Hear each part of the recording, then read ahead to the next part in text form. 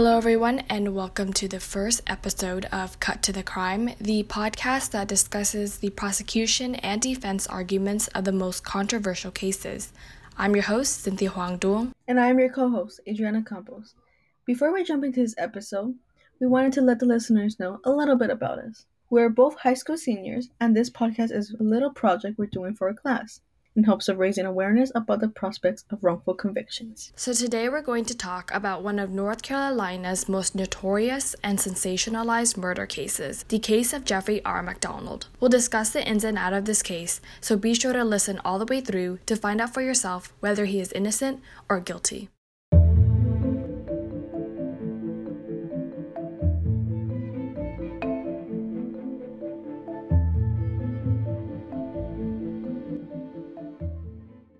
When you think about what makes a murderer or a convict, Jeffrey's background story doesn't necessarily follow the conventional path.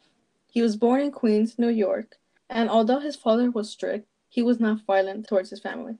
In high school, he was actually very popular, being voted both the most popular and the most likely to succeed, and becoming president of the student council and prom king.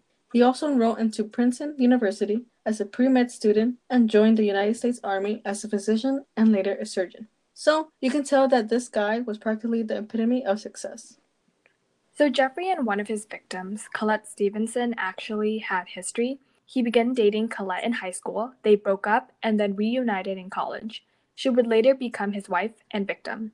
When Colette fell pregnant to their first child, Kimberly, the couple decided to marry. 3 years after Kimberly's birth, Kristen was born. They actually had a baby too at the time of the murders. The four-person family moved to the house where the crime scene would occur, 544 Castle Drive. Here's where the case really begins. The day before was a super normal, average day. Jeffrey took his daughters to ride the pony that he had bought them for Christmas in the afternoon. Colette attended her teaching classes, and Jeffrey had put Christian to bed before watching TV with Kimberly and later Colette. He fell asleep in the living room, and on February 17, 1970, the Fort Bragg military police responded to an emergency call from a distraught Jeffrey, yelling, "My name is Captain MacDonald. There's been stabbings, and I need a doctor. MPs and an ambulance at 544 Castle Drive. Please hurry." Upon their arrival at the residence, the military police discovered the bloody homicide of the MacDonald family and the only living member, Jeffrey R. MacDonald.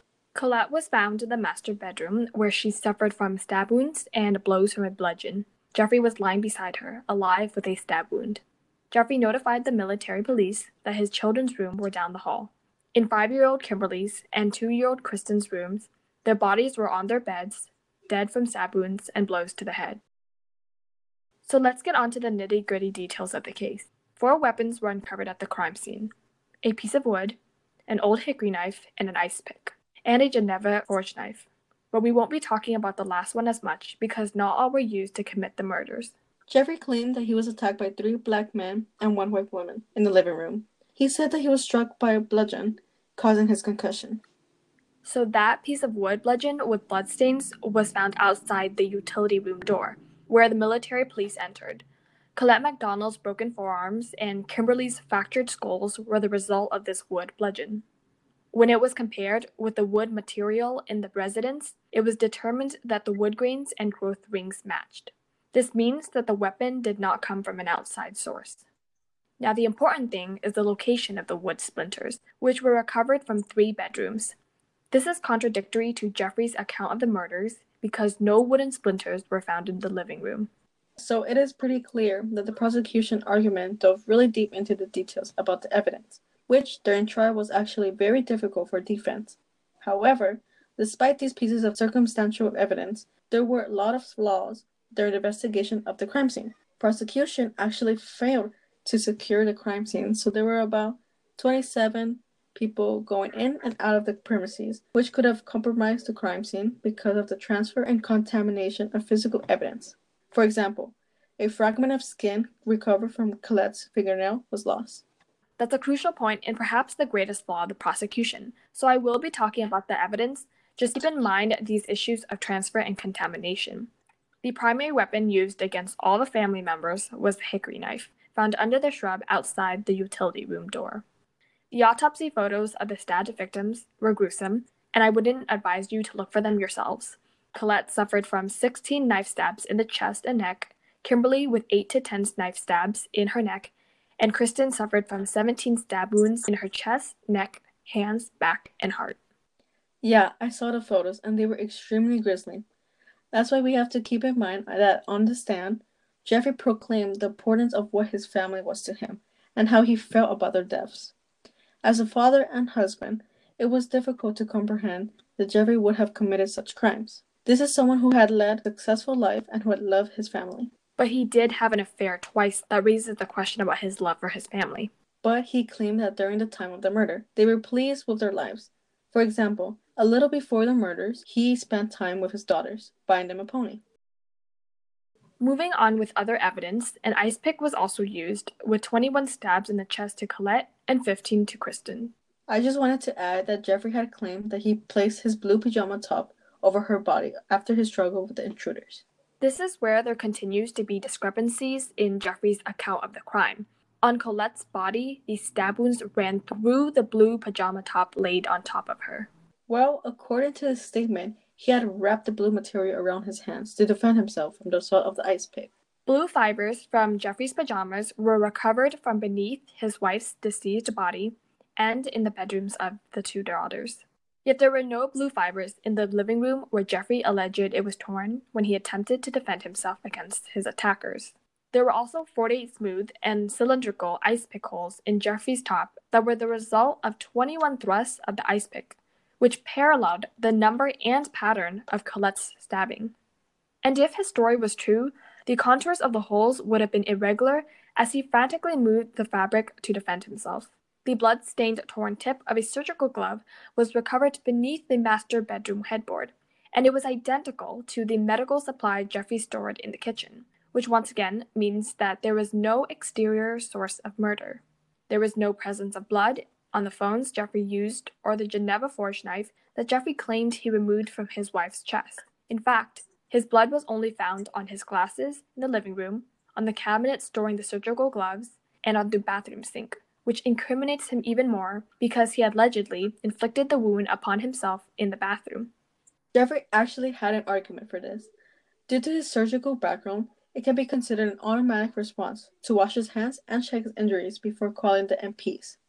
Now, this is the evidence that creates the ambiguity of the case. Colette's blood was found in Kristen's room, as well as written on the headboard of the master bedroom, spelling the word pig. This connects the McDonald family murders with the Manson family murders because in their infamous murders, the hippies wrote, "Death to pigs" on the wall. This is where the controversial evidence comes in. A 1970 copy of Esquire magazine containing an article of the Manson family murders was in the living room. This implies that Jeffrey attempted to copycat the murders to frame drugged hippies. Don't forget to take into account that the copy of the Esquire magazine was mishandled by the CID agents. This hindered the analysis of the owner of the fingerprints recovered by laboratory technicians. Jeffrey also had injuries, such as bruises, cuts, and fingernail scratches, a mild concussion, and a stab wound to his chest. So, doesn't it support his story that he was defending himself against the attackers? Well, he didn't have defensive wounds consistent with his struggle with the alleged intruders, though. Like I said before, he could have inflicted the stab wound upon himself, but made sure he would survive in the bathroom where blood was found. Kenneth Micah, the military police, actually witnessed a woman in a floppy hat, which proves Jeffrey's story. However, the Criminal Investigation Department disregarded this sighting. Their knowledge of the drug community surrounding Fort Bragg, along with various other pieces of evidence that did not pertain to their argument. Basically, they were selectively choosing their own evidence. Yes, there were a lot of flaws with the prosecution's investigation. However, the judge did not allow Helena's out-of-court statements into evidence because she contradicted herself a lot.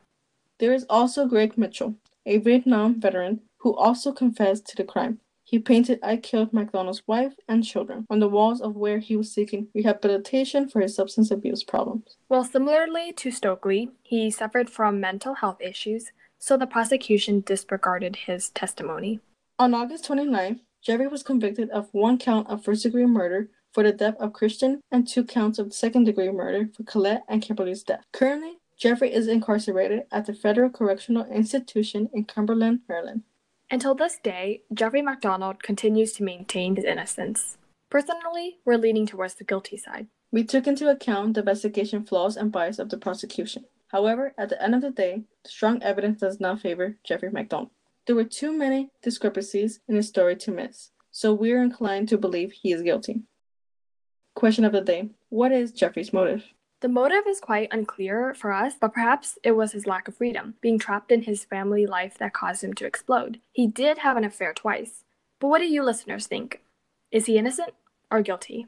Thank you for tuning in. This is our first episode, so we're a bit rusty. In the next episode, we'll talk about another controversial case, so stay tuned for more. And because this podcast mission is to spread awareness about the probability of wrongful convictions, we would love it if you, the listeners, could donate by clicking on the link in our podcast show notes. We will be donating all the donations to nonprofit organizations that work to exonerate innocent convicts.